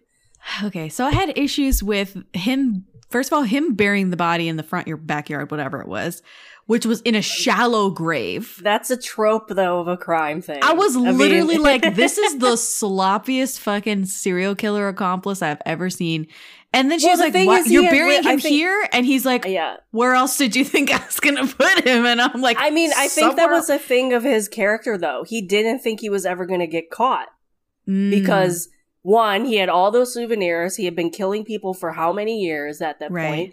His parents had this facade of being the perfect family, perfect whatever. They were never going to give him up for that. Like, even when he did end up in the coma, they got a new son. Like, they were never going to reveal those secrets. So, I think he knew that. He knew that he could do basically whatever he wanted. Right. Because, one, his parents were scared of him. Yeah. Absolutely terrified of him. So they weren't ever going to confront him about it or do anything. But then they were also allowing themselves to be manipulated by him because he was like, Oma, Appa, like doing the whole like sob story, like, you're going to protect me, right? Saying really manipulative things to them. And they're like, I guess. I think it was a combination of fear, but also they didn't want to give up what they had built themselves. I think that, and I think he rode that out. He didn't want to, he didn't care because he had no empathy, but knew he was never going to get caught unless something happened in terms of the lives crumbling, which obviously it happens in this drama. But so my other issue with him is just a very nitpicky thing. Every time he was acting crazy, he had wonderful crazy eyes, but then he would open his mouth a lot. Like he would just like drop his mouth. Why is your mouth open? Like, that was very confusing to me, that choice. To just open his mouth with the crazy eyes. I was like, what is he waiting for here? It just looked a little weird. Okay. I have a question for you because I don't know what I'm supposed to take away here. So the serial killer dad died 20 years ago. Or he was killed 20 years ago. So then only 3 years ago, the serial killer accomplice, our boy, ended up in a coma. So what happened for 17 years? Does that make sense? Yeah. I'm trying to remember. I think the conclusion, I think he took over the killing. I think that was the conclusion we came to. So there's more bodies, but then why did he totally forget about the last victim, Min-suk, who was alive in some asylum that the trafficker was paying for? Then that was what the catalyst was for him running over Lee Jun-gi. You know, you see where I'm saying? Like, there's a gap of 17 years here. Then all of a sudden the trafficker is like, yeah, I got this girl, this like victim that you never finished off killing. And he was going to go pick her up from the trafficker, runs over Lee Jun-gi's character, ends up in a coma. And then now we're dealing with the after effects 3 years later. But I'm confused why he never went back for the victim in 17 years. Well, I mean, he ended up in the coma. He couldn't. That was one. No, but the coma was only for 3 years. Oh my God, no. What am I talking about? I don't think so. The coma? So, hold on. Because, okay, so him burying the body was when he hit the car. That was him driving back. I got you. No. Or totally going wrong. To see the girl. I am totally wrong, because why would the coma only last 3 years? That doesn't make any sense. Because Hyun-soo was Hee-sung for like 14 years. Right. So he was, when he hit Lee Jun-gi's character, he was going to. So the 3 years. So he had the body in the trunk, right? Okay, no. Right. So I got it backwards because it was 20 years ago, the dad died, the serial killer dad died. Then 3 years later, he's dealing with the trafficker with the last victim. Right. And then the guy gets run over, and then he gets in a coma for the next 14 years. Right. Okay. Yeah. Okay. So I had it totally backwards. I don't know what the fuck I was thinking. Okay, sorry. So he had that body in the trunk when he hit him. So that was another thing. If I remember correctly, he had a body in the trunk too. What? I think so. Or maybe it was Lee Jun-gi that he put in the trunk. No. The body that was in the trunk. So I'll answer this one. The body that was in the trunk was the housekeeper that they murdered, like in the last few episodes. The mute, deaf housekeeper. Oh yeah, because she found out. She found out, and she was like, "I'm gonna tell on you guys if you don't pay me off," and then they killed her. Right. Yeah. And then they framed Hyunsoo for it. Right. And that was like a whole nother thing in the final few episodes. Right. Oh man, so much happened. But yeah, sorry, I don't know what I was thinking for that 3 years thing. So because that's why there was a cold period in those murders, and then right. The whole reason why his wife started investigating the murders is because a new body showed up. Okay, that makes sense. Man, and I had it too. I figured it out myself. Damn. Okay. I like the flashback of them on their first date, like going back to the couple, which is early, like in episode 4. She says that everyone thinks they're already dating, and then he protests. He's like, "No, I'm not interested in you." And she counters with, "Then why do you spend time with me on your day off?" And they play rock, paper, scissors. Loser stands in the rain. She pushes him into the rain, and she starts giggling and like laughing. And he finds himself smiling back for whatever reason. And I just found that very, very cute, that interaction and his growing feelings for her, whether he realizes that they're growing feelings or not. I was a little bit taken aback by a lot of times he was turning around to see the apparition of his father with the eyes completely black, staring at him from across the street or from wherever. And I couldn't get a handle on it. I was like, is it the physical manifestation of his guilt, or just a feeling that he doesn't deserve to be happy with a family history like that? Or is he just haunted by like his serial killer father who he was afraid of? Right. I couldn't figure it out. It ended up being that he kind of got with her because she banished the apparition of his father. Right. Yeah. So, like, what do you make of that? I think it was a combination of everything that you just described. Like, okay. He was never going to be able to get away from that, whether the man was alive or dead. He was guilty about it. That was going to follow him for the rest of his life. And for whatever reason, Moochae could give him peace, at least for a little bit, from whatever that was haunting him. And so I think it was somewhat of a, like, actually happening to his character where he was seeing this guy. He was a little crazy. He was being haunted, whether it was a hallucination or not, but his father, but also it was kind of a metaphor of his wife meeting her, but also needing her in a way to be the anchor for reality and be able to live at least a normal life and get away from his past and his history. I think it was kind of both. It was his own character, but also a metaphor at the same time.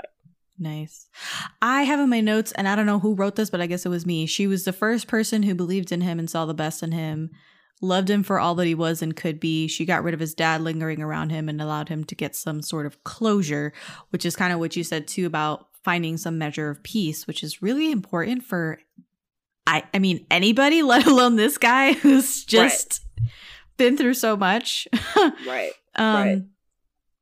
Yeah, I think there was a lot of K-drama-isms that kind of irked me throughout the show. Like in episode 7, you have this wonderful couple and she's struggling so much with her feelings for him, if she hates him, if she loves him, whatever.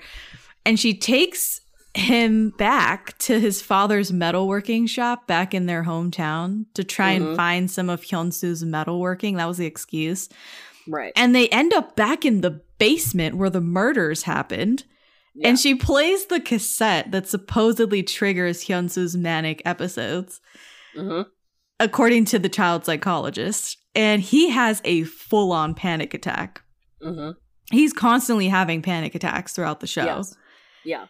And stuff like that was a little bit annoying to me because it just felt like this is pure like K-drama, because I don't feel like that's necessarily believable for her to like go out to the middle of nowhere. No one knows where they are. And she has suspicions of her husband being a murderer and still puts herself in this really compromising situation, knowing better as a detective.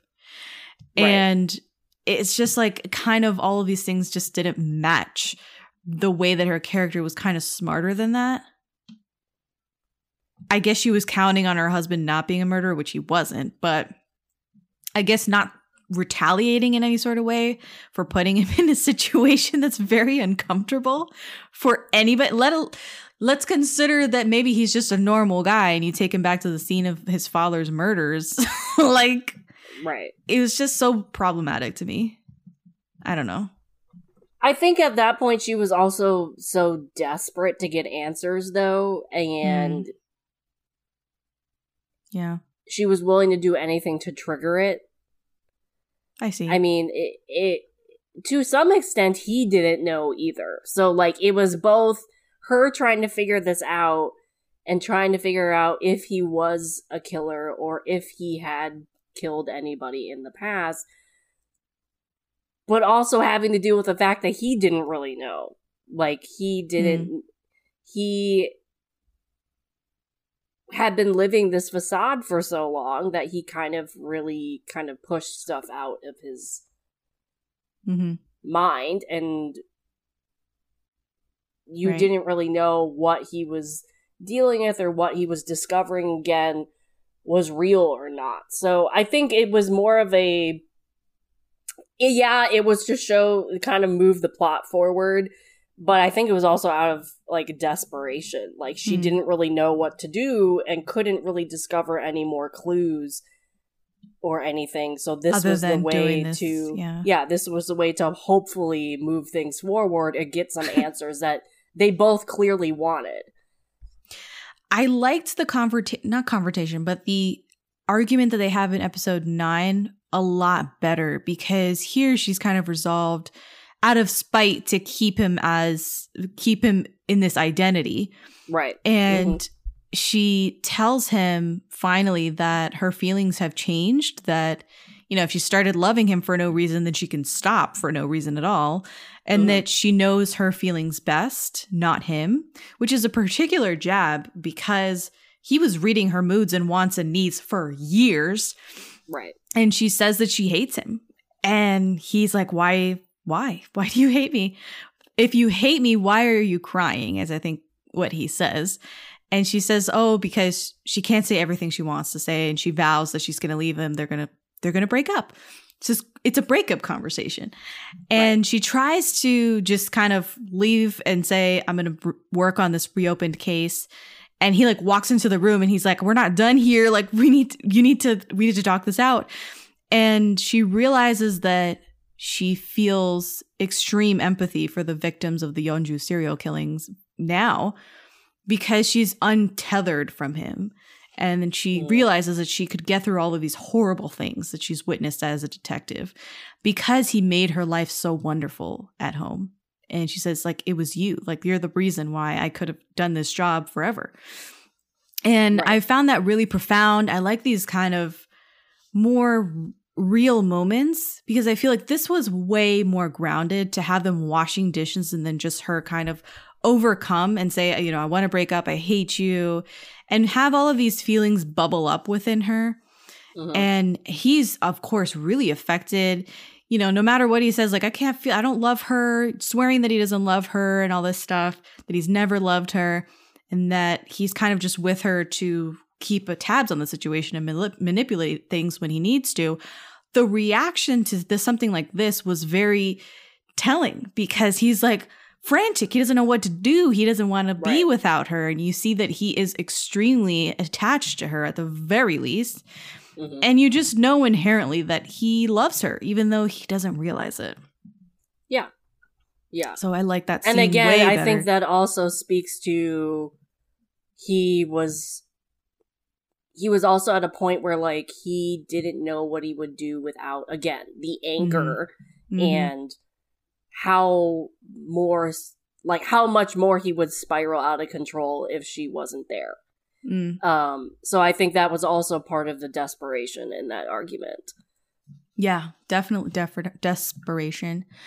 Then he calls a meeting the next day with like the journalist Mujin and his sister about the marriage fight that he had. Right. And they're like, Mujin is basically like, he crudely says, oh, you should just win her back by getting her gifts and, you know, just tell her you love her and stuff, and then she'll forgive you. And what he takes away is that he just needs to get her a gift that she really wants. And he goes, if I bring her the accomplice, she will be thrilled. That right. he says this with like a sinister smile on his face, and everyone in the room's a little bit like, ugh, because that's not the typical gift you give your wife when you have an argument. But he is, again, not necessarily looking at this the way that he should. But right. I like this response. It's so unusual for him to be like, oh, I'll get her the real serial killer accomplice, and then we can make up. Right. Yeah. Which is kind of like childish as well, like a very childish thought. You know, A to B equals C or whatever. But the sister at this point she points out how much that he cares for Jiwon. And he agrees like, oh yeah, she's very important to me. And the sisters makes a distinction here. And she says, no, she's precious to you. What's important will eventually end up becoming less important after some time. But what's precious breaks your heart. Yeah. And I was like, fuck, like the sister always coming in with these like one-liners. Well, I think the thing too is, again, it's like he has always had to deal with trying to read people in terms of emotion, in terms of people's reactions, in terms of what is appropriate when dealing with society. And the sister hasn't. The sister never had to deal with what he had to deal with because she did not have the antisocial stuff. Right. And I think that's also telling of their relationship, is like they're very close. Granted, the wife doesn't know about the sister for a long time. For a hell of a long time. And I think in a way, the sister is like his human connection to society before he met the wife. Right. And so he has a very interesting relationship with her because she, as you just said, she has these one-liners that are like, no, you have to realize this is what this means, or no, this is your reaction you should have to this situation, so on and so forth type thing. And I think she was the wife's role before he met the wife. Very, very good point. Yes, I agree with you. Real quick, let's talk about the sister now that we were already talking about her, because I found her grating towards the end because all she seemed to do was be the damsel in distress in too many situations, if you get my meaning. Where she was just kind of like not like dead weight on the team, so to speak. And she was obviously going through a long season of depression in her life. And the interactions that she kept having with the journalist Mujin were so fucking annoying to me because he has literally when he broke up with her cruelly in the past and was like, oh yeah, you give me the creeps, right, and invoked the serial killer father and was just like the townsfolk in shunning them, right, that was a deep cut on her, and she keeps bringing it up to him and he's trying to get her to forget it. Right. And he doesn't quite understand like what she's going through ever, and he still insists on like cock blocking her every time she wants to do the right thing and say that she killed the foreman back in the day and absolve Hyun-soo of all blame because he's continually taking the blame for her for that one murder. And every time he was like, oh yeah, you can't do this, stop crying. He was just very tone deaf when it came to her trauma. And even when he goes over to like see her house and the way she lives in the dark. She doesn't change the light bulb. She didn't know it was out. She just doesn't live a life in the light. And he he has good intentions by trying to fix her life, essentially, and like change the light bulb and bring her a new lamp so that she's not living in darkness. And it's like these are like superficial ways to fix depression, if you get my meaning. Mm-hmm. Mm-hmm. If you can even fix her depression. Right. And it felt very childish for him to kind of, it's like someone's like, I have no money to buy food. And he's like, okay, I'll get you like a McDonald's for one meal. And it's like, okay, that's not going to fix the issue. Right. In fact, did you even hear what I said? Right. So I was very unsympathetic toward his puppy love that he had toward the sister, and honestly couldn't fathom how he could still love her after 20 years. That was like an issue to me too. That like, of course he's still in love with her after 20 years. It's like another K-dramaism. Right. Yeah, she was like, "How? Okay, it's been 20 years. Get over it." And I'm like, "Yes, preach, girl. Like, tell him, get over it." So I feel like he was definitely at fault for so much of it, and threw a lot of stones at her, and like didn't acknowledge. He was like, "I'm not going to apologize for something that I did," and I was like, "You should. You should apologize to her." Yeah, I mean, I think she was an interesting character because she lived with guilt herself. I mean, she lived with what she did to her brother. Like, her brother taking the blame for that affected his life for the rest of his life. And then she felt that guilt because they couldn't see each other for a very long time. She, like, somewhat got to live a more normal life than he did due to him taking the blame for it and whatever. So she already was kind of punishing herself for that. Yeah. And I agree with you. I didn't particularly like the reporter and how he went about the relationship and like whatever, but I think his role was also to show that, okay, enough was enough. Like, she was punishing herself for 14 years, 15 years. And I think he played well because the brother thought the same thing. The brother did not think it was warranted that she should punish herself for 16 years. She also agreed that she shouldn't go off running and putting herself in these situations, too. So I think he was trying to support Lee Joon-gi's character's perspective, but also just trying to show that, girl, you punished yourself long enough. Like, everything's gonna come out.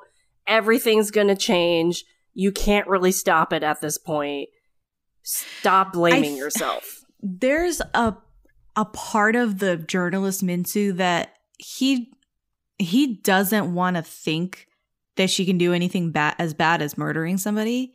And so every time she brings up the murder, he's kind of like, oh yeah, but it's, whatever. Like, he's kind of doesn't want to deal with it.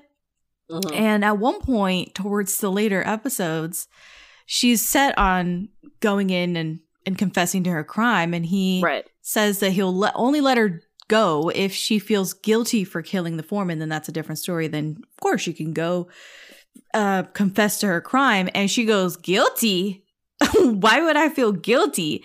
And then she starts explaining that the foreman was the one that forced the brother to have the exorcisms every 3 days and inciting the village neighbors and messing up her brother in the head so that he started seeing all these phantasms of the father and believing he was a monster. And that essentially Min-soo knows absolutely fucking nothing about the situation. So like, what say does he have? Nothing. He shouldn't have any say in what she does. Yeah. I think that both of them, like both the sister and the brother want to protect each other. Yeah. For various reasons. And yeah, I agree with you.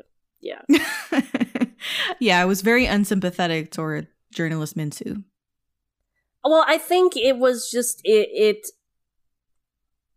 I think it also came down, like, yes, he was needed for the plot and for that relationship with Lee Joon-gi and all that stuff, but could the plot have been the same without him at the same time?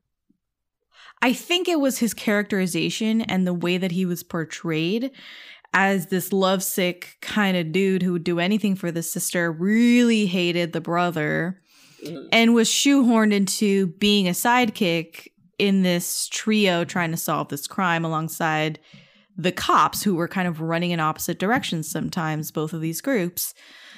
And he didn't want to deal at all with Hyun-soo. He didn't like him at all. He didn't want to understand him at all. And in a sense, he didn't want to understand the sister either. He just wanted to put her on a pedestal and keep her like this perfect vision that he's had for 20 years. And nothing about her now and her persona now fit with his image of her, which was a problem to me.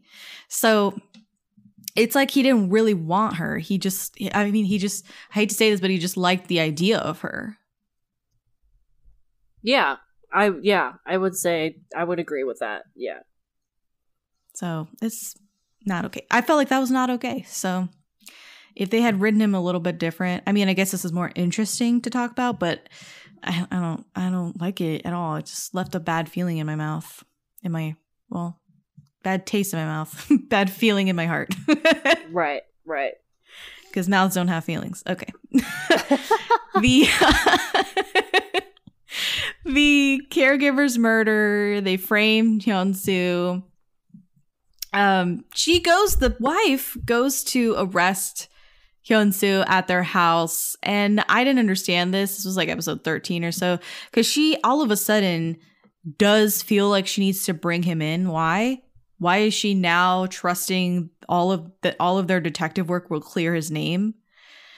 It didn't make sense when she was really avoiding him going to confess his identity, going to confess any sort of crime, going in for questioning. She was like avoiding this at all costs. And now she's like, you got to come in and handcuffs him. And he has this horrible flashback of his father saying, love is a very sly feeling. It's really cunning. It gives you an illusion that it can solve everything, then leaves an acute sense of betrayal in the end. In time, if you feel the urge to trust someone, that means you're becoming weak. And he goes fucking off the rails. Like that's when he holds a knife to her throat and it's this whole thing. I think this was important that he asked her, do you even believe me that I didn't do this murder, that I'm not this murderer? And she's just like, what? And never says, no, I don't think that you did all this. I totally believe you. I'm on your side. And that's when he like really just loses it. And he's like, I'm never going to trust anyone again, and puts a knife to her throat. And it becomes this weird hostage situation where she like wants to go with him, and they end up at this hotel room to like call the trafficker, and all this shit goes down. I wanted a little more that he stuck to his guns and was truly against her at that point, but that wasn't the case at all. It was just kind of for show, for the cameras and for the cops to believe that, you know, she was actually taken and all this shit. I wanted a little more stakes because it was just fleeting. I had a question, though, because they were in a hotel room. They left with nothing but the clothes on their back from the house, and they were handcuffed to each other. So how the hell did they get a laptop in there to record and take notes on the interaction they had with the trafficker on the phone? I was very confused by this. This you're talking about the sister in him, or you're talking about the wife in him? No, the wife and him end up at a hotel, and because they're handcuffed together by this time. Right. and they call the trafficker to try to set up a deal. And where do they get this? There's like suddenly they have a laptop. I'm genuinely confused. I don't remember. Okay, it's okay. It's okay. Episode 15, we're getting to the end. Hyun-sung, I think is his name. Mm-hmm. The real villain. Yeah, Hee-sung, sorry. Hee-sung ends up back at the basement lair and he sniffs the air. Do you remember this? He sniffs the air and he's like he smells something good. And it's just dead body smell, like old blood stench in the basement. And everyone's commenting on, oh, it smells like heavily of blood in here. And it's really disgusting. He smells it and he's like, ooh, yeah. Good shit. Right. It's disgusting. It's awful. But the point where he tells him he killed his wife, I think is another pivotal moment because, you know, he's desperate. He calls the police station to confirm. This whole scene of him freaking out because he thinks that the serial killer accomplice killed his wife, killed Ji-won, was very Romeo and Juliet because it was like a miscommunication. Obviously she's not dead. It's just a ruse. And he even had like a I defy you stars moment when he's crying and doubled over. Like he just resolves to kill him, to kill the guy, our boy, to kill Kim Ji-hoon. Thank you, Kim. Like they had that epic fight in the basement. Yeah, they had the fight in the basement. Then he gets out and starts chasing him through the woods, right, with a knife and slicing him up whenever he sees him, right. And one thing that I thought was weird was Kim Ji-hoon's character was like, "You crazy psycho," and I'm like, "What?" That's like the pot calling the kettle black. Like it's right. But I mean, in all reality, Kim Ji-hoon never thought he was a psycho. He enjoyed never it. Thought he was like, a psychopath. He enjoyed, like, he just did not he thought he was untouchable. Yeah.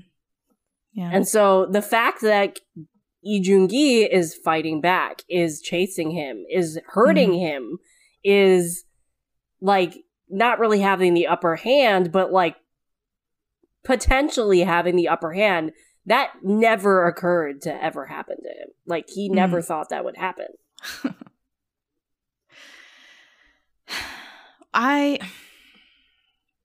Somewhere in between that he was like, I'm going to win no matter what, even if you become a killer just like your dad, and even if you leave me to enter the system and spend the rest of my life in prison, like I win.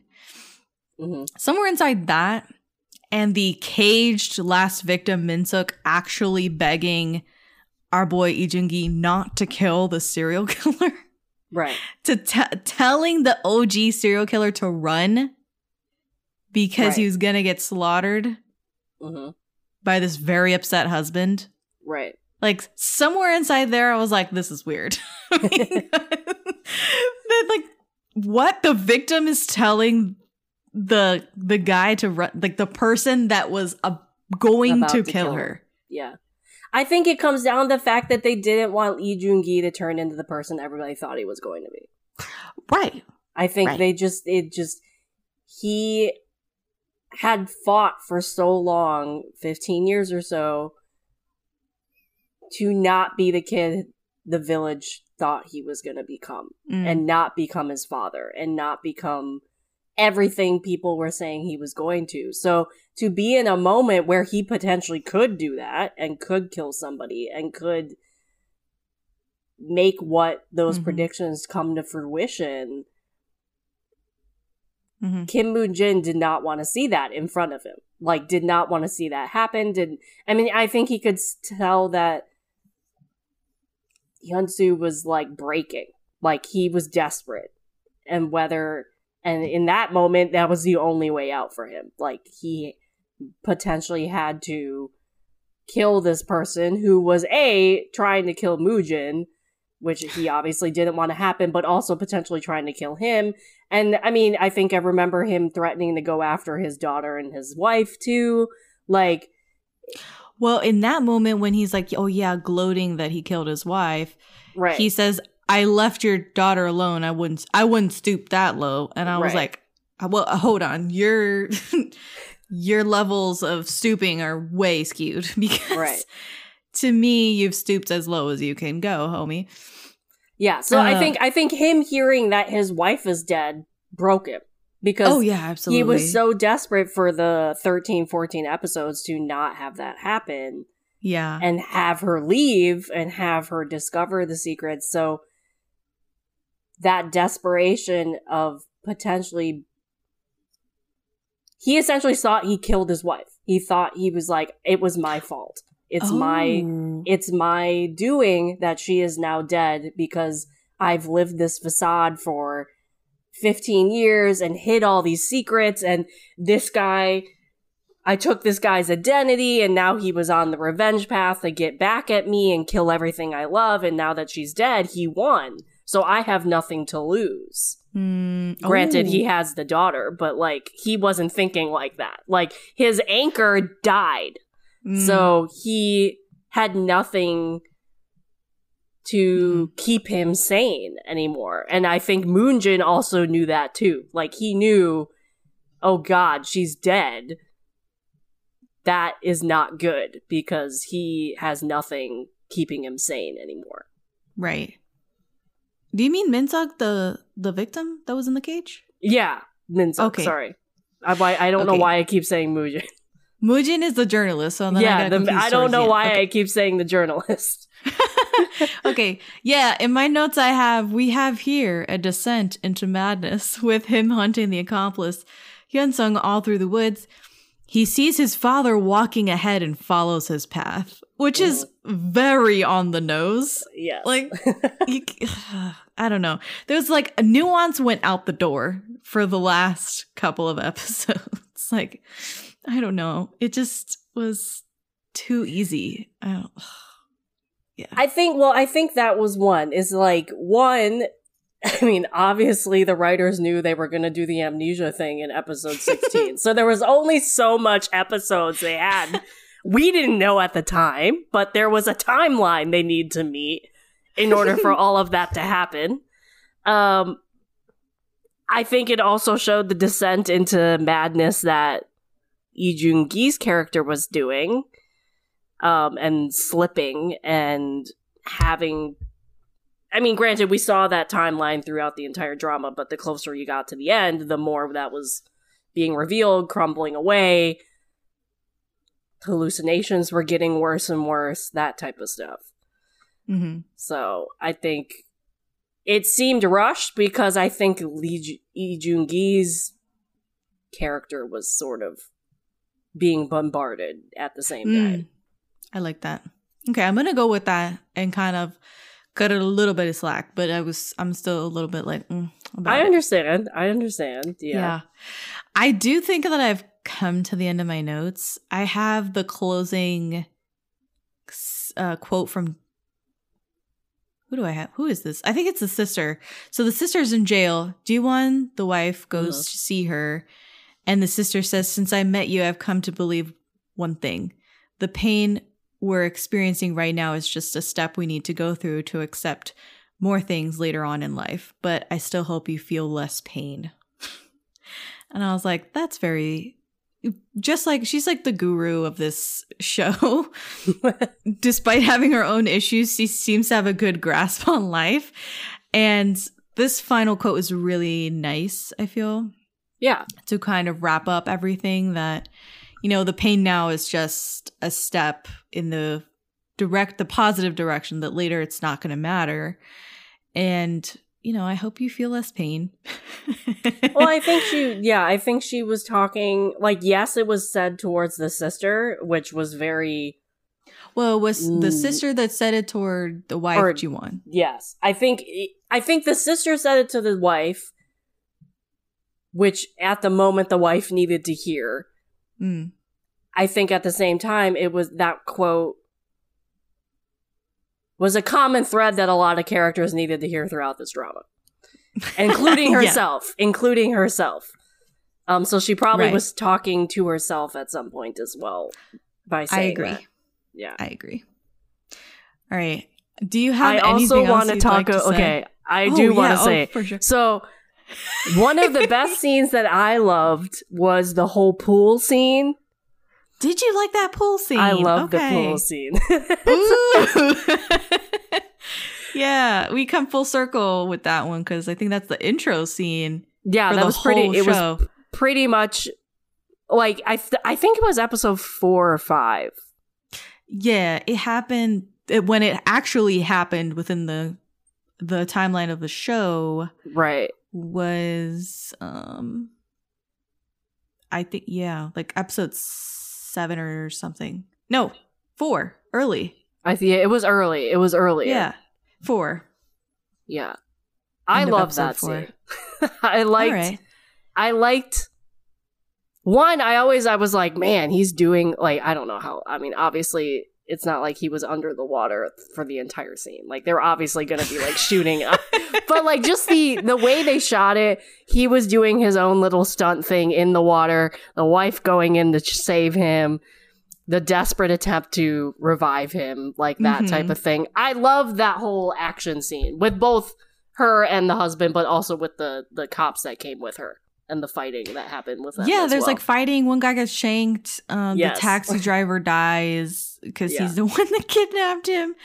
There's a lot of extraneous characters that are somehow related to the cases and the victims, and the taxi driver was like one of them. I really like the pool scene. I thought it would happen later in the show because, of course, you have this intro scene and you're kind of waiting for this almighty pool scene to happen. It happens super early in the show. Right. At the end of episode 4. And that's his first brush with death. And right. I mean, he survives. He was also in a coma after that one. Yep. Too. I think what I liked about that scene so much too was it was like our first real clue on how crazy this show could get and would get.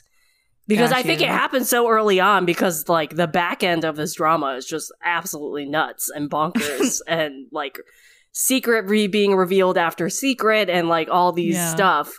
You have a guy that was in a coma for 17 years, getting up and walking. Yeah. You know, regular stuff. And happening. I think that's why I like the scene so much because it was a really early, like it was entertaining. It was a crazy scene. It was kind of a clue of how crazy this show could get and would get. I think it is an elaborate set piece. Well, that and also when you were speaking earlier of like they had tropes, but it like turned the trope on the head. It wasn't the wife in the water.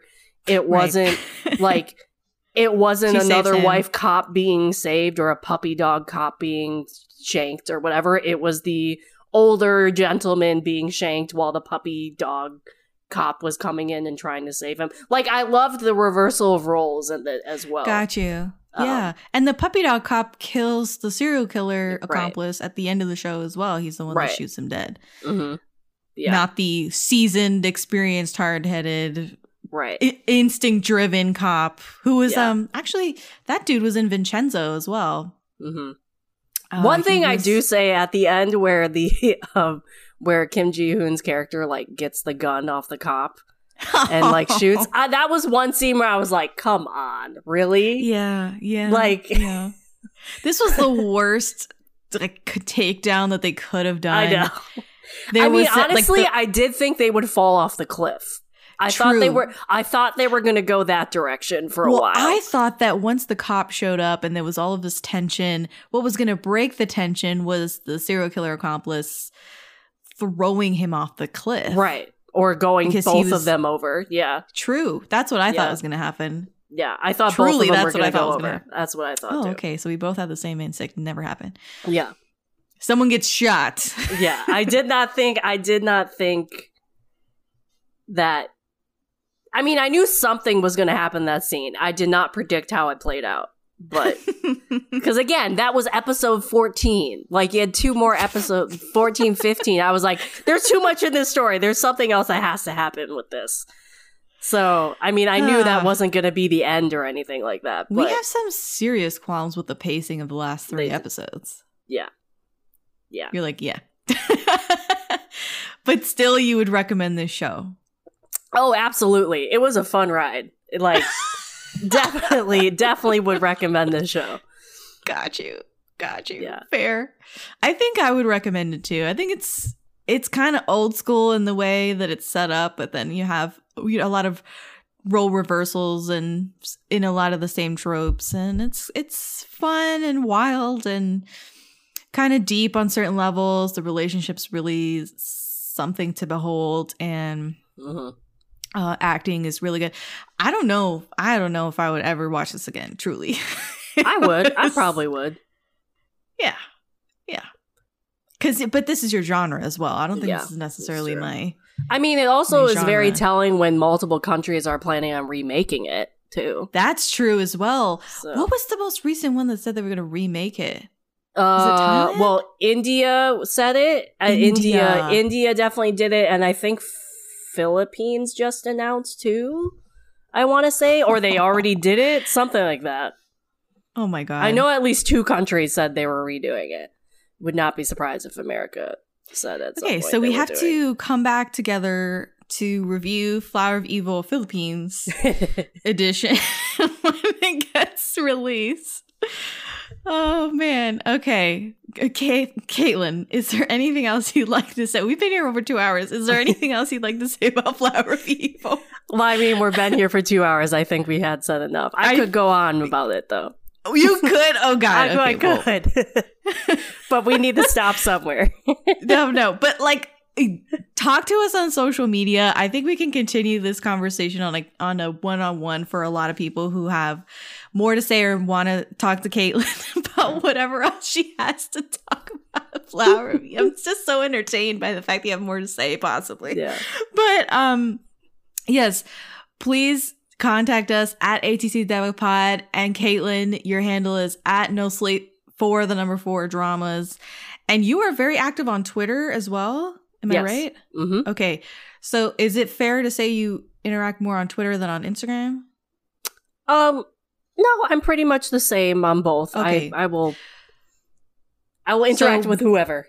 Whatever platform you feel more comfortable on, Twitter or Instagram, Caitlin is all here, ready to talk about Flower of Evil, and so am I to a certain extent. I think I left it all on the dance floor, so to speak. Thank you so much, Caitlin, for coming and talking at length about Flower of Evil and being game to do this, ride this thing again, Caitlin. Thank you. Anytime. I love talking about stuff. So, yes, this was good. This was entertaining. All right, we're gonna get out of here. That's been our show. I'm Jessica, and this has been ATC Presents Debug K-Rambles podcast. 아직 널 기억해 밤하늘 별들의 길처럼 빛났었지 아무 방향 없이 마른 공길에 매던 내게 와주었어 어쩌면 잘못된 선택일지 몰라 그저 미안해 이 이야기의 끝이 어디일진 몰라도 가야만